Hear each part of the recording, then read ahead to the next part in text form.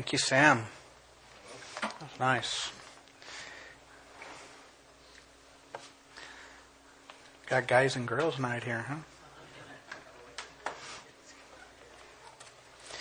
Well, tonight we are in the last chapter of Genesis, chapter 50. Genesis chapter 50. The last chapter of Genesis gives us the account of the burial of Jacob, the fear of Jacob's brothers after Jacob's death, and the chapter ends with the death of Joseph. I found it interesting that Genesis began with creation and now ends with death. It started with purity. I mean, when you start reading Genesis and you see the innocence and the purity and just everything right, and then all of a sudden the ramifications of sin start taking place and it starts opening up into a just, ugliness. And chapter 50 now ends with death. There's two things in life that are certain: death and taxes. So tonight we are going to look at the funeral of Joseph's father, verses 1 to 14. The fear of Joseph's brothers, verses 15 to 21. And the final days of Joseph, verses 22 to 26. But we're going to begin by reading chapter 49, verses 29 to 33, so we can get the flow leading into chapter 50.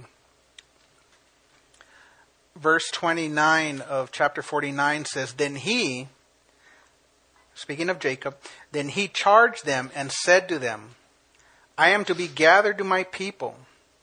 Bury me with my fathers in the cave that is in the field of Ephron, the Hittite, in the cave that is in the field of Machpelah, which is before Mamre, in the land of Canaan, which Abraham bought with the field of Ephron, the Hittite, as a possession for a burial place. There they buried Abraham and Sarah his wife.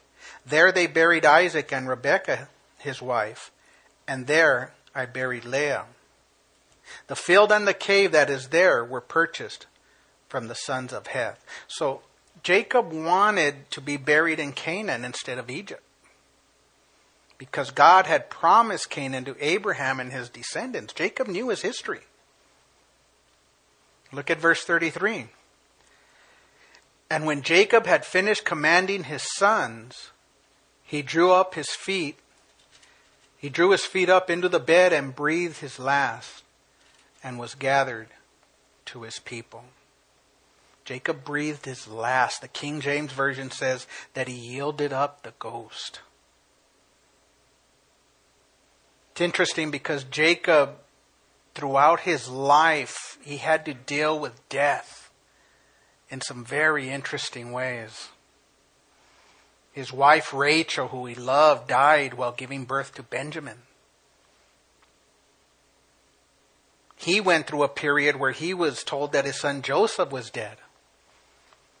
Chapter 37-35 says, And all his sons and all his daughters arose to comfort him, but he refused to be comforted. And he said, For I shall go down into the grave to my son in mourning. Thus his father wept for him. While Simeon was held back in Egypt and Benjamin was required to return to show honesty on the part of Jacob's sons, Jacob was worried about death. He said in Genesis 42:38, My son shall not go down with you, for his brother is dead, and he is left alone. If any calamity should befall him along the way in which you go, then you would bring down my gray hair with sorrow to the grave. When Jacob found out that Joseph was alive after he had been reunited with his son, he declared to Joseph in 46:30, He said, now let me die since I have seen your face because you are still alive. And now Jacob himself is dead. He breathed his last and he died. So now we go into chapter 50, verse 1. Then Joseph fell on his father's face and wept over him and kissed him. Even though his death was not unexpected, when Jacob died, Joseph fell on his father's face and wept over him and kissed him. Joseph's mourning showed his great affection and grief for his father. This is part of our human condition. There's grief and sorrow when a loved one dies. The Bible shows us that normal grief is proper. It's a proper human emotion. And that tears are the normal response when someone dies. Jesus wept with Martha and Mary when they were grief-stricken at the tomb of their brother Lazarus. John 11:33-36 says, therefore when Jesus saw her weeping and the Jews who came with her weeping, he groaned in the spirit and was troubled. And he said, where have they laid him? And they said to him, Lord, come and see. And then verse 35 of John chapter 11 tells us that Jesus wept. Then the Jews said, see how we loved him? So grief is proper when a loved one dies, when we lose a loved one. And even if the loved one is a Christian, and you know that they're with the Lord, it's not unspiritual if you don't grieve. Joseph knew that he would never be able to talk with his father again. Joseph went on to live another 54 years. And there were probably many times during those years that he wished he could have talked with his dad. But he could not. It's that feeling of missing a loved one who has died that makes our hearts ache. Sometimes for years. I miss having lunch with my mom. I used to have lunch with her every two weeks or so. She lived here in Alhambra, and I'd go spend a lunchtime with her, and we'd have lunch. And my mom, she would read the newspaper, and she loved Shaquille O'Neal, and and she'd tell me, how come Shaquille and Kobe are fighting, you know? And it was fun. She used to make me this great meal, and you know, we would talk and spend time together, and she'd pour her heart out to me. And, you know, there's nothing wrong with missing that loved one. Our hearts ache for them. But we have to look to the Lord to help us work through grief when this happens, when someone dies. And this process takes time. We grieve because death separates us from loved ones. So as Christians, it's proper to grieve at the death of a loved one. But as Paul says, we do not grieve as those who have no hope. 1 Thessalonians 4:13. Look at verse 2. And Joseph commanded his servants, the physicians, to embalm his father. So the physicians embalmed Israel. Joseph commanded his servants, the physicians, to embalm his father. And because of his high ranking position, his father would be treated as a person of high rank. And having his father embalmed would also help in the journey in taking him back to Canaan. Egypt was known for its exceptional embalming, its form of embalming. The process of Egyptian embalming, it was pretty interesting, as I'm going to describe here. And it was a process that lasted 40 days, verse 3 tells us. The embalmers would take the body and begin by taking the brains out through the nasal cavity using a rod with a hook. Then they would make an incision on the left side of the abdomen, and the internal organs were removed, and the body was dried out. The heart was then put back in the body. Then the embalmers would pack the body with myrrh and with cinnamon, oil of cedar and cassia. Then they would sew the body, wrap it tightly in linen with a lime compound, and would put it in a wood case like a coffin. Crazy, huh? So in essence, Joseph's daddy became a mummy. I was hoping you'd get that. But Jacob's body was well preserved.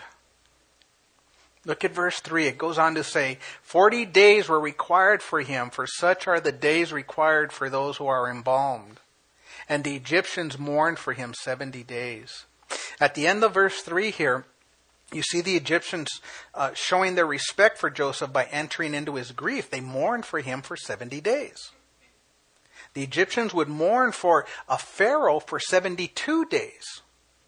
So we see that Jacob is being given honor nearly as equal to that of a Pharaoh. And the reason was Joseph. This shows how highly they regarded Joseph. Joseph's conduct resulted in great honor for Jacob. And it's the same for God's people. The conduct of God's people can result in great honor for the Lord. In contrast, we need to be careful that we're not like Joseph's brothers, where their conduct brought shame and dishonor instead of honor to the Father. So after the mourning period was over, it was time to move Jacob's body to Canaan for the burial that he had requested. Look at verses 4 through 6. Now when the days of his mourning were past, Joseph spoke to the household of Pharaoh, saying, "If now I have found favor in your eyes, please speak in the hearing of Pharaoh, saying, my father made me swear, saying, behold, I am dying in my grave, which I dug for myself in the land of Canaan. There you shall bury me. Now therefore, please let me go up and bury my father, and I will come back." And Pharaoh said, "Go up and bury your father as he made you swear." In this passage, we see Joseph demonstrate proper regard and respect for Pharaoh. Even though Joseph had a high rank in Egypt, he does not undermine Pharaoh's authority or even diminish Pharaoh's throne. So he requested permission through Pharaoh's household to go to Canaan to bury his father. And some say that he may have gone through Pharaoh's household because he might have been ceremonially unclean at this point. But Joseph asks in verse 4, he says, if now I have found favor in your eyes. See, this is the expression of someone speaking to his superior. Joseph is basically saying, if you think well of me, then I have a favor to ask of you. And at the end of verse 6, Pharaoh quickly approved. You see, Pharaoh valued Joseph's conduct and Joseph's value to the land of Egypt. He was a value to the land of Egypt. So it had influenced him to accommodate Joseph as much as possible.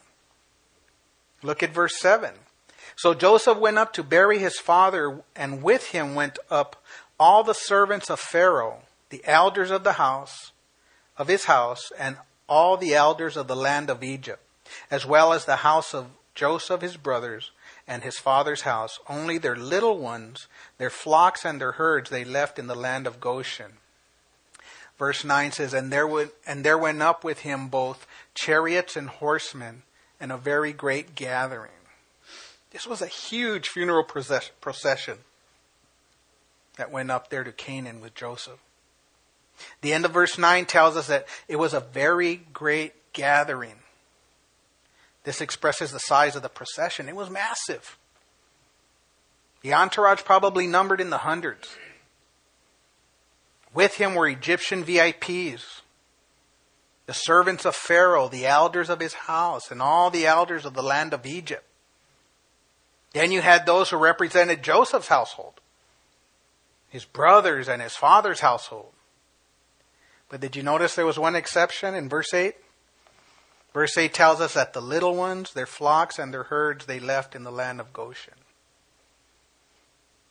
They probably had to ensure that Joseph would return back to Egypt. On top of that, you had chariots and horsemen, because a huge crowd like this would need protection as they went across the Sinai desert to Canaan for the burial of Jacob, and the chariots and horsemen would provide this. They would provide that protection. Joseph's position could afford him to have this type of protection. And his position gave him the financial ability to make Jacob's funeral as nice as possible. Look at verse 10. Then they came to the threshing floor of Atad, which is beyond the Jordan, and they mourned there with a great and very solemn lamentation. He observed 7 days of mourning for his father. The procession stopped at a place called the threshing floor of Atad. And then they observed a 7-day period of mourning. Threshing floors were usually in a field, in the open air. They were in a flat open area on the ground where the grain was placed to dry after harvesting it, and it was later beaten or crushed to separate the grain from the chaff. The word atad, it means bramble or thorn bush. So they stopped by the plain of the thorn bush. It was on the border between Egypt and Canaan. And there they had a 7-day period of mourning. And when we look at funerals and memorial services, it's a helpful part of the mourning process for family and friends. Many times it helps to give a sense of closure to the person's death. Even though the funeral focus is on the deceased and paying our respects to the person, funerals are for the living, not for the dead. Look at verse 11. And when the inhabitants of the land, the Canaanites, saw the mourning at the threshing floor of Atad, they said, "This is a deep mourning of the Egyptians." Therefore its name was called Abel Mizraim, which is beyond the Jordan. See, the mourning at the threshing floor of Atad drew the attention of the Canaanites who lived near. That loud mourning, it made this impression on them. They heard it. So they called the place Abel Mizraim, which means the meadow of the Egyptians. And some say that the 7-day period of may have been mainly for the Egyptians to allow them one last opportunity to grieve with Joseph and his family before Joseph and his family took his dad to the cave. Look at verses 12 and 13. So his sons did for him just as he had commanded them. For his sons carried him to the land of Canaan and buried him in the cave of the field of Machpelah before Mamre, which Abraham bought with the field from Ephraim the Hittite as a property for a burial place. The writer lets us know that the sons carried out the command given by Jacob. Turn to Genesis 47. Turn to chapter 47 real quick, 29 to 31. And this is where Joseph had taken the oath. Chapter 47 verse 29 says, "When the time drew near that Israel must die, he called his son Joseph and said to him, 'Now if I have found favor in your sight, please put your hand under my thigh and deal kindly and truly with me. Please do not bury me in Egypt, but let me lie with my fathers. You shall carry me out of Egypt and bury me in their burial place.' And he said, 'I will do as you have said.' Then he said, 'Swear to me.' And he swore to him. So Joseph fulfilled the oath to his father. This is not only a testament of love for his father, but it also gave testament to faith in the promises, in God's promises that one day the land would go to their ancestors for a possession. So when we deal, I look at all this and I think of funerals. as we see this procession and we see all that was going on here. And, we all have to deal with them at some point. When we deal with funerals, you got to realize, and it's up to you, but you don't have to spend a fortune on them. Even though the funeral homes try to influence you to spend a fortune on them. I remember when we were going to bury my father-in-law and I went to make arrangements. And I go into this room and they had all these coffins like in a showroom. And the guy there, he points me to one and he goes, "This is a coffin you don't have to be ashamed of." I swear, I went, did I just hear this right? I said, "What? Give me that one over there," and it was the low-end model, and I couldn't believe that he did that. And I was thinking about, I went to a funeral of a boss that I used to work for, who was a Jewish man, and he had a simple pine coffin, no lacquer or anything, just nice wood, simple, with a Star of David. Beautiful and elegant, but, compared to like what I saw at this place with the gloss and the gold sides and all that, it's crazy. Sometimes people spend too much out of emotion. Sometimes it's out of guilt that they do this, and I've seen that. Joseph here in our passage, he spent in accordance with his position. Because you think about it, if Joseph had gone cheap, even though he had the ability to do a really nice funeral, it might have revealed his lack of affection. They might have seen that as a lack of affection or respect for his father. There's also the question of cremation versus burial when you deal with funerals. And when you look at that whole aspect, there's, some who have differences as to whether a person should be buried or cremated. Some say that cremation is not biblical or it dishonors the body. But you don't really find that in Scripture, that anything in Scripture that forbids cremation. And if you really think about it, cremation will do the same thing that burial ends up doing, but in a shorter time. And I also believe that when Jesus returns, he will be able to resurrect a cremated body just as easy as a decomposed, buried body. It's not hard for our Lord to do that. And bottom line, it's a matter of a person's conscience, their personal choice, and what the family decides. And even that can get political. But for some, visiting a gravesite, it's helpful for remembrance. I just did a funeral last Friday, and it was very emotional, and the people were just very emotional about the whole thing. And we get to the gravesite, and I get off the car, and I saw these mariachis just spread out all over the place, and I'm going, wow, that must have been the last funeral that just happened right now a while ago. So, we pull out the casket, and we start walking. All of a sudden, I turn around, and these mariachis are playing away behind me, a whole procession, and then people get very emotional. I'm going, oh my gosh, you didn't tell me about that. And people get very emotional about these things, and they do this whole, that was more emphasized than anything else. But funerals do not affect the deceased person at all. In reality, they're really for the living. Even though it's important to memorialize the deceased, it is for the living. And sometimes funerals are a distortion of what the person was really like. You eulogize this person on, like they were the greatest thing on earth, but yet they lived a very sinful life. I've been at a funeral and I'm sitting in the back there and, a guy comes up to eulogize his buddy and he says, we used to party together and do all this stuff, but he always went home to his wife.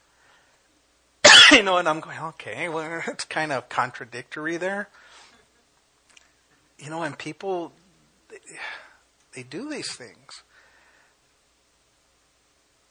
The other thing that happens is that people let everyone know that the person who died is in heaven. And I'm like, oh my gosh, I've had to deal with that. And yet the person lived like the devil. And they were not born again. So funerals can be a very deceptive event, but for the person who dies in the Lord, it makes all the difference. So this funeral procession gave Jacob great honor. It was an impressive procession of family and government officials. Verse 14 goes on to tell us, and after he had buried his father Joseph returned to Egypt, he and his brothers and all who went up with him to bury his father. After Joseph had buried his father, he returned to Egypt, and he and his brothers and all who had gone with him to bury his father.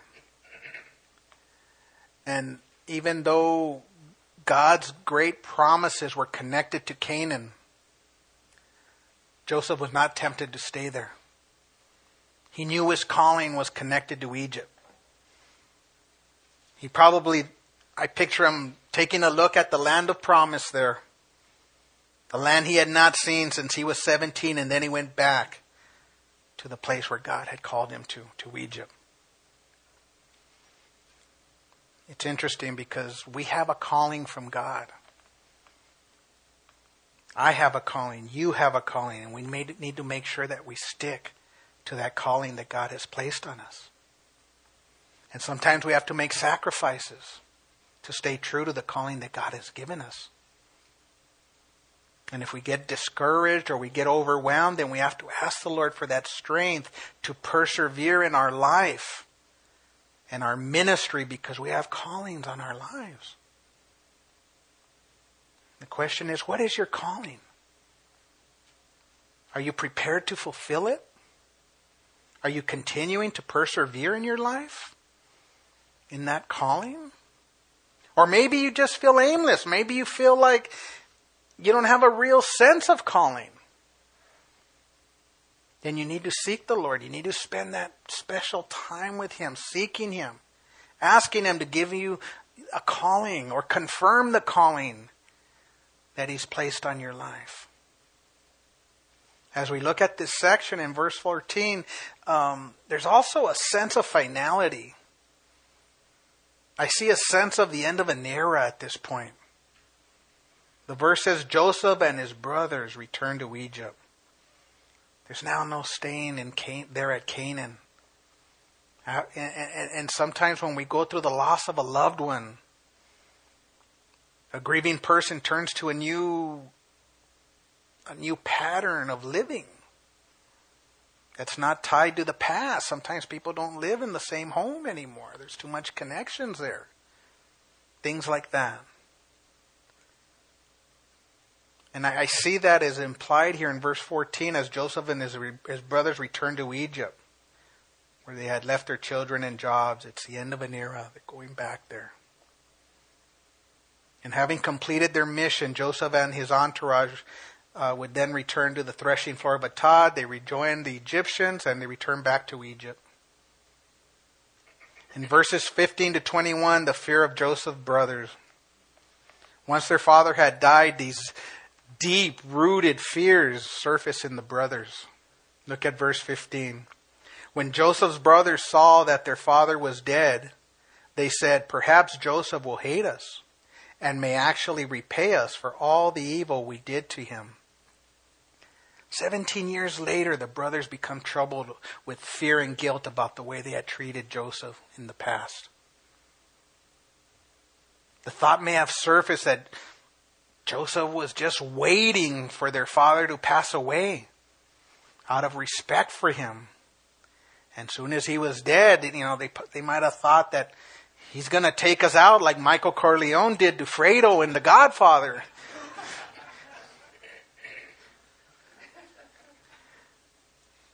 The thought consumed them to the point that they assumed that Joseph would hate them and take revenge.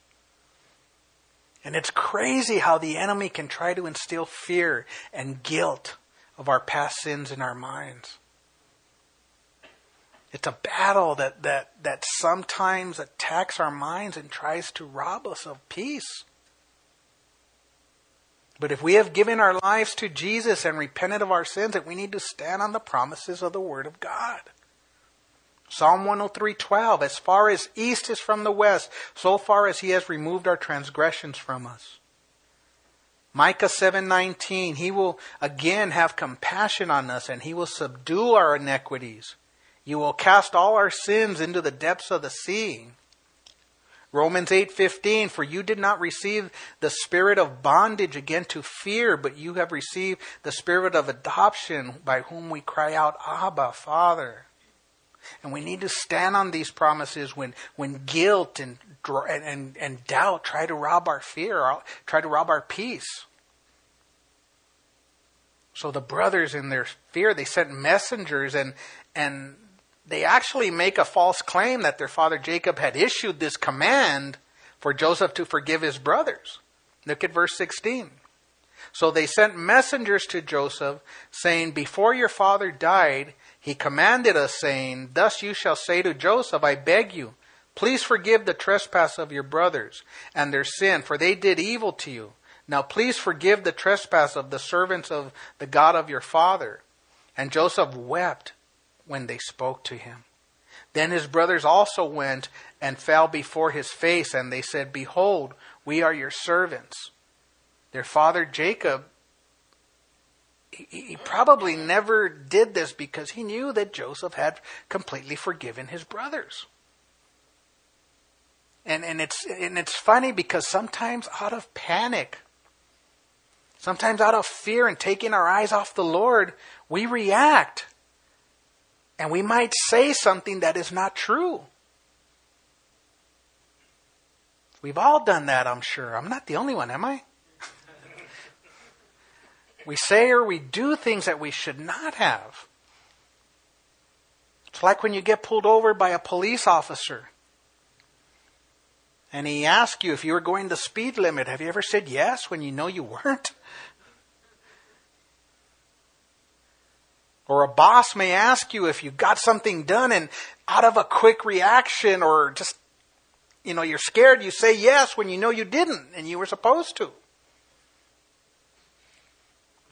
I did that once. I had a manager who asked me and I said yes instantly and I felt so convicted. And I felt bad. And she went back to her office and I went back there and I said, Susan, I said yes, but it was no. I haven't got it done. And that really spoke to her, because I was honest about that. Instead of her finding out later that I didn't get it done, she would have railed me. But I got it right away, and we need to do that sometimes. But in the case of the brothers, they were trying to save their hide overall, when they should have been trusting in the Lord. And we live in a society where sin and lying are just out of control and they're evaded through self-deception. Nowadays, instead of owning up to sin and lying, a person is approached and asked, why are you really doing this? Or how did it make you feel to do this? And it's this whole PC psychological game that's played and people evade. Have you heard those commercials lately? If you've been in trouble, we can get you off with nothing, There's these crazy commercials about it. If you owe taxes and you haven't paid your taxes, we can get you off. What about responsibility, What happened to that?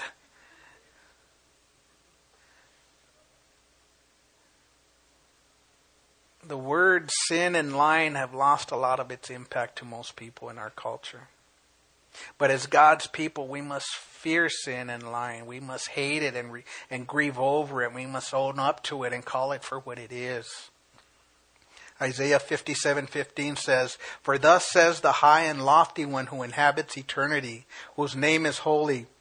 I will dwell in the high and holy place with him who has a contrite and humble spirit, to revive the spirit of the humble and to revive the heart of the contrite ones.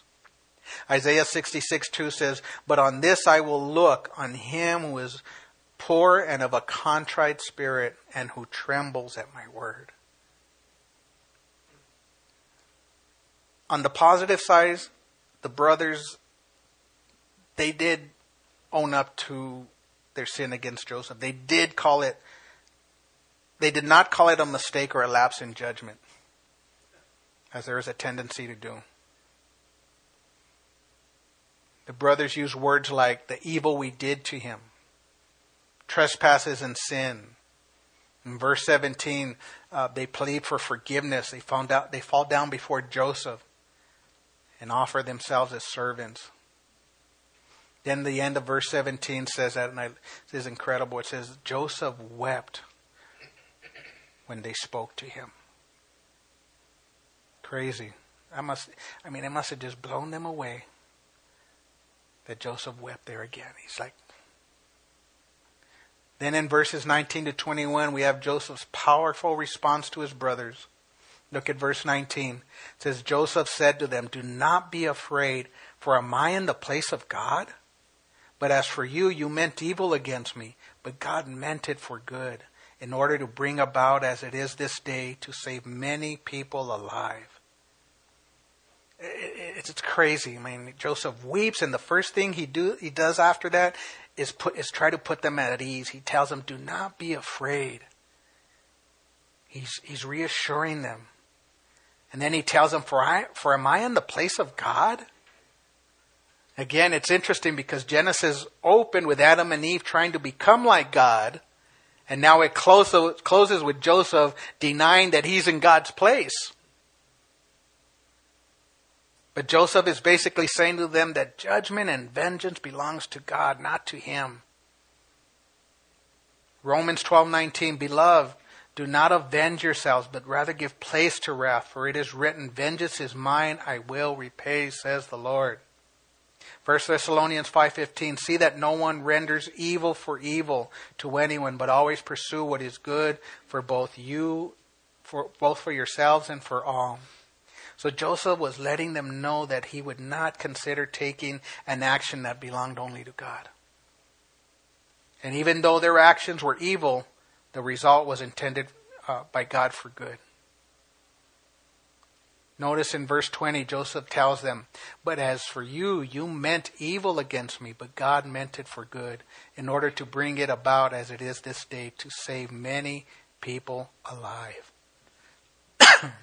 Joseph was not angry because he focused on God's providence.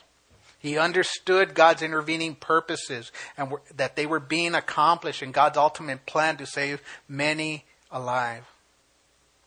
And throughout Genesis, we have seen the hatred and the cruelty of his brothers. We've seen Joseph working as a slave. We've seen him falsely accused and put in prison. We've seen him abandoned and forgotten in prison. We've also seen him taken out of prison and promoted to a position of respect and power and prominence in Egypt. We saw God use Joseph to bring his brothers to a place of repentance. We saw as Joseph was reunited with his brothers, and we saw him reunited with his father. We have seen Joseph go through all these highs and lows. And throughout all of this, one truth held true in his life. God meant it for good. You see, Joseph came to see the evil done to him in a way that God brought good. What a perspective to have in our walk with the Lord. What a source of internal strength this type of heart attitude brings. As a result, Joseph returned kindness and grace instead of vengeance to his brothers. Romans 12:20 and 21. Therefore, if your enemy is hungry, feed him. If he is thirsty, give him a drink. For in so doing, you will heap coals of fire on his head. Do not be overcome by evil, but overcome evil with good. In the broad picture, Joseph, in his response to his brothers, is in a sense, he's recapping God's overall plan that has gone on throughout Genesis. God's purpose is to bless mankind through the line of Abraham. The promise And his purpose is accomplished in spite of all the actions of his people. And God wants us to understand that he is God. And we are not. He's in control.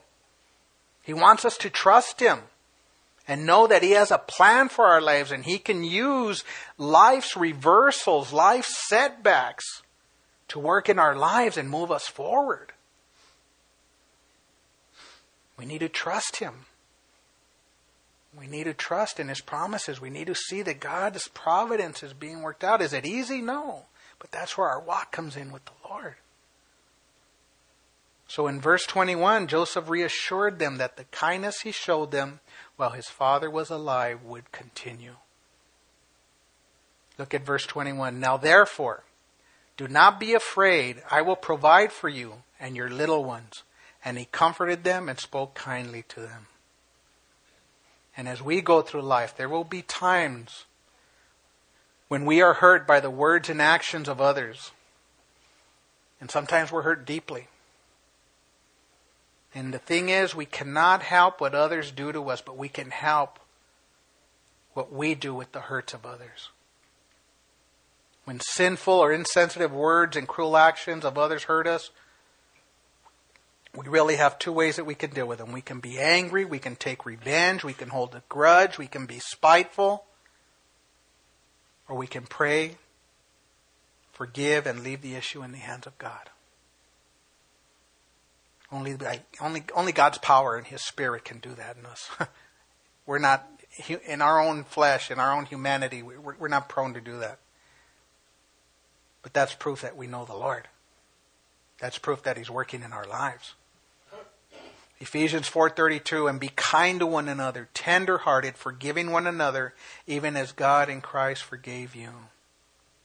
Now on the flip side though, if you are the one who has offended someone, if you are the one holding a grudge or just being spiteful to someone, then you need to take the matter before the Lord. You need to repent. I need to repent if I'm doing that. And go to the person and try to reach a place of forgiveness.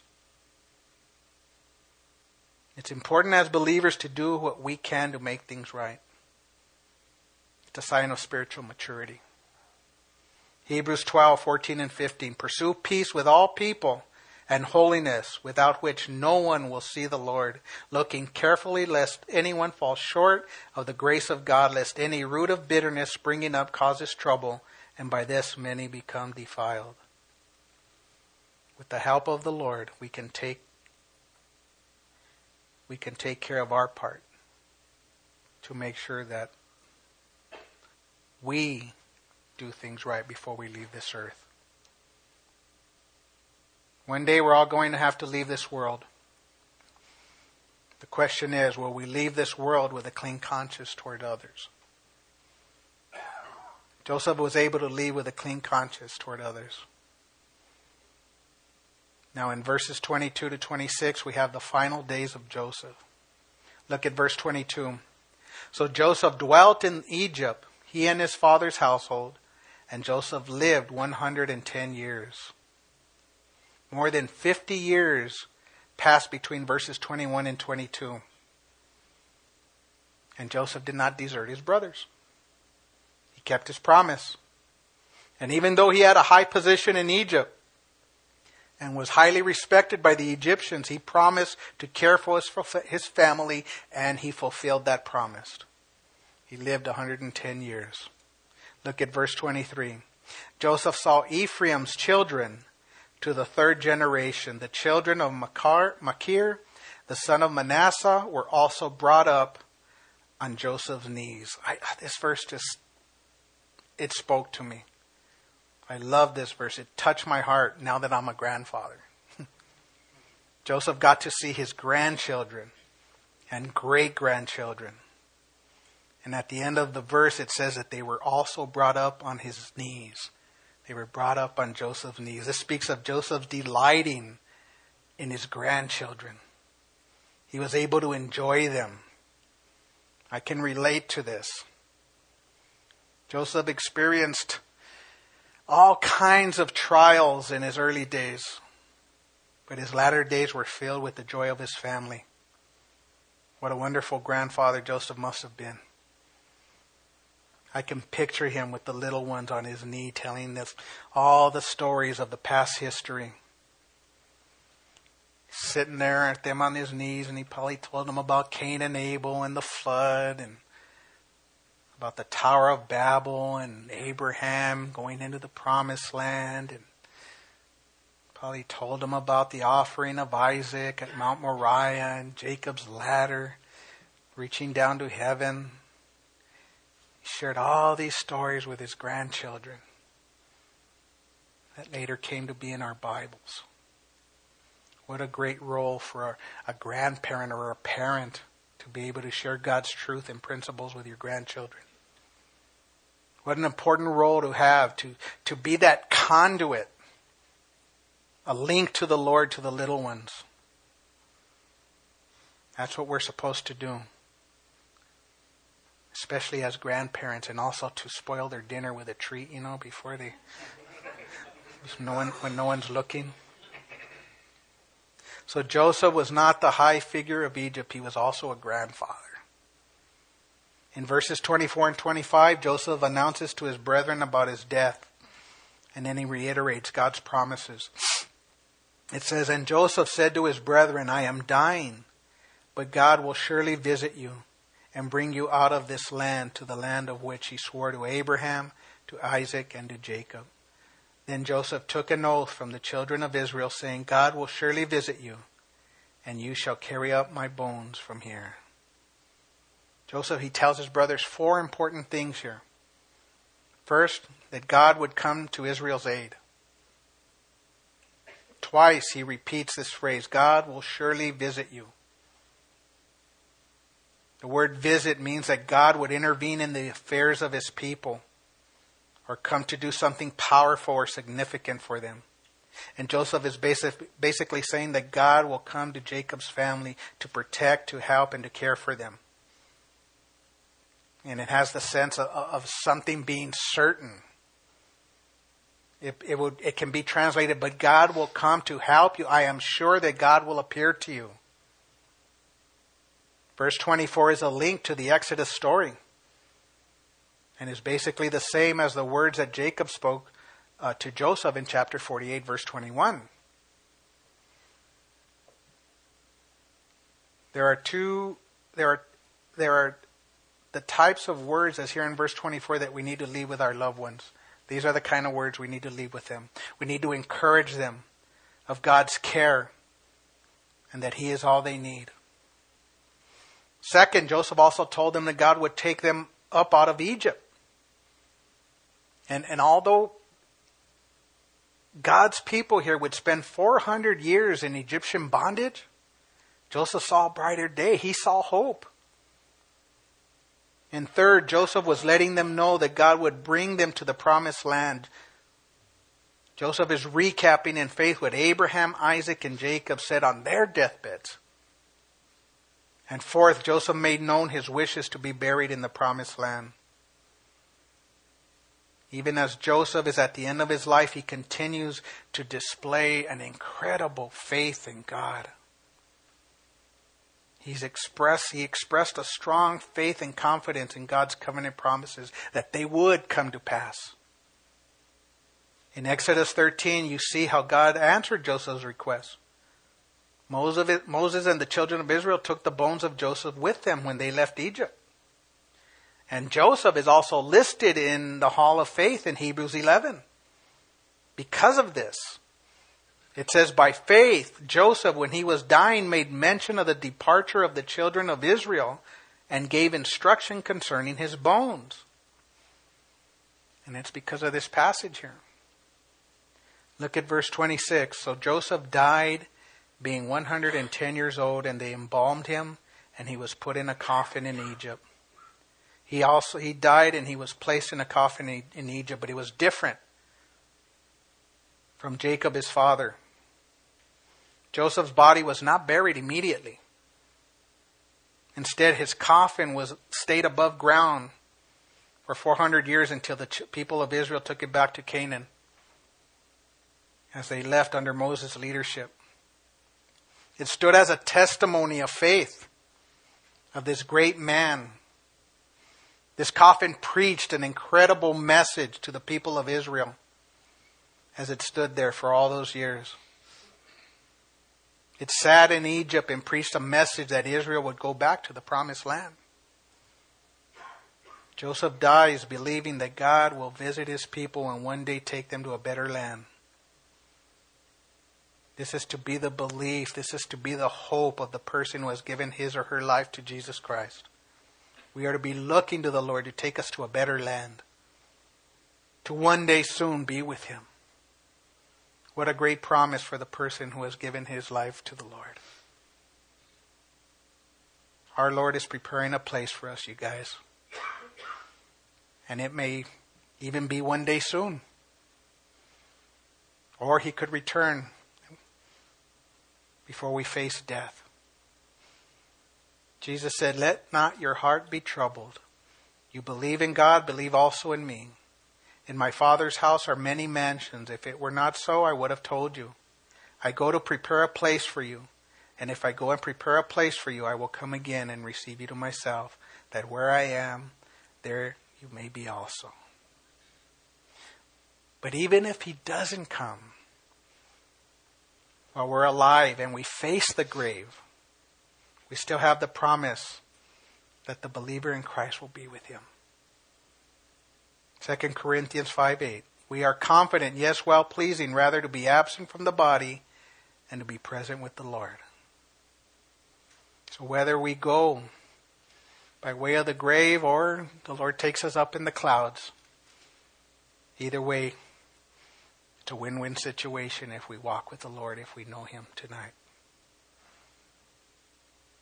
Joseph left this world clinging to the great promises of a mighty God.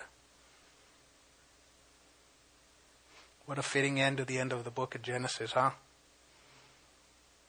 And as we looked at Joseph's journey in life, we see that God used all the valleys and the victories of Joseph's life to reach Joseph's brothers, to encourage Jacob, to bring the children of Israel to Egypt, and to accomplish his redemptive plan.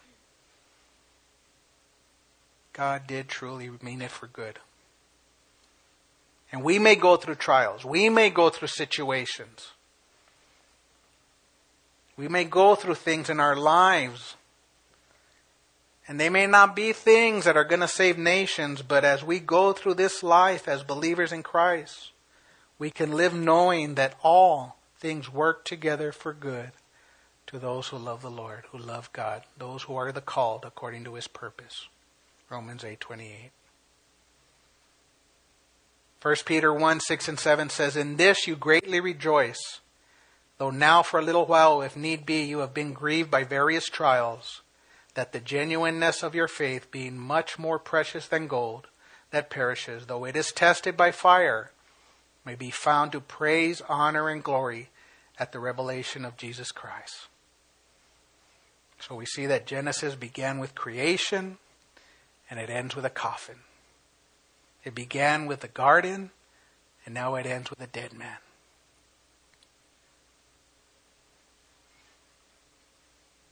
In these last several months through Genesis, it's been pretty incredible. We've gone from Eden to Egypt.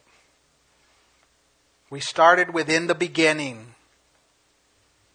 And through these last several months, we've seen the pleasure of paradise, the shame of Shechem. We've seen Eve deceived, Dinah disgraced. We've seen twins struggling in the womb, men wrestling with each other and with God. We've seen barrenness and fruitfulness in the past month. We've seen famine. We've seen a great flood. We've seen marriages made, covenants sealed with eternal promises. But above all these different events and people and places, through it all, we have seen God's wonderful eternal purposes being worked out in the midst of all of this. God has made himself known to the people he created, and he loves to point to the ultimate sacrifice. The sovereign hand of God in the midst of human history. is a major emphasis in all of these events. He has great promises regarding our future if we walk with Him. But there's our human responsibility on our part. We have seen this demonstrated in the past months in the lives in the people of Genesis. You've seen God confront Cain with his anger, but Cain disregarded God's warning and went on to murder his brother. But on the flip side, we've seen Noah, who refused to go along with the godless culture, and he was delivered from God's judgment through his obedient faith. We've seen throughout Genesis all those contrasts between those who obeyed God and those who were blessed, and those who disobeyed God and went through the consequences. Genesis shows us that God is a holy God who judges sin. It's not popular in our day. People want to have a nice God, small g, who is tolerant of sin. And we have the choice to create a false God, small g, in our minds that fits our own liking, or submit to the God that is revealed in Genesis that we have seen in these past months. Genesis reveals to us who God is. We have no excuse. Genesis tells us who God is, who we are, and what we must do. And I pray that we would obey the message of Genesis. Let's pray. Father, thank you. Thank you for all these months, Lord. It's gone so fast. But yet, Lord, what a wealth of instruction and seeking your word, Lord, throughout these months, Lord, and seeing all the different circumstances in life, Father, and things that have gone on, Lord, starting with perfection and just ending with, Lord, sin and death, Lord. And Father, help us to take all this and realize that we need a Redeemer. We need a Savior. We need to cling to you, Lord. Father, for you alone have the words of eternal life. Help us to reflect. Help us bring to surface these passages, Lord, that we have seen in the past months when we are dealing with certain aspects, when we are going through things daily, Lord, that they would just surface and we'd cling to you and stand on your truths, Lord. Father, thank you for everyone here, Lord. We love you. We commit our lives to you, Lord. Go before us now, Lord. Strengthen us in you, Lord. In Jesus' name we pray. Amen. Amen. All right.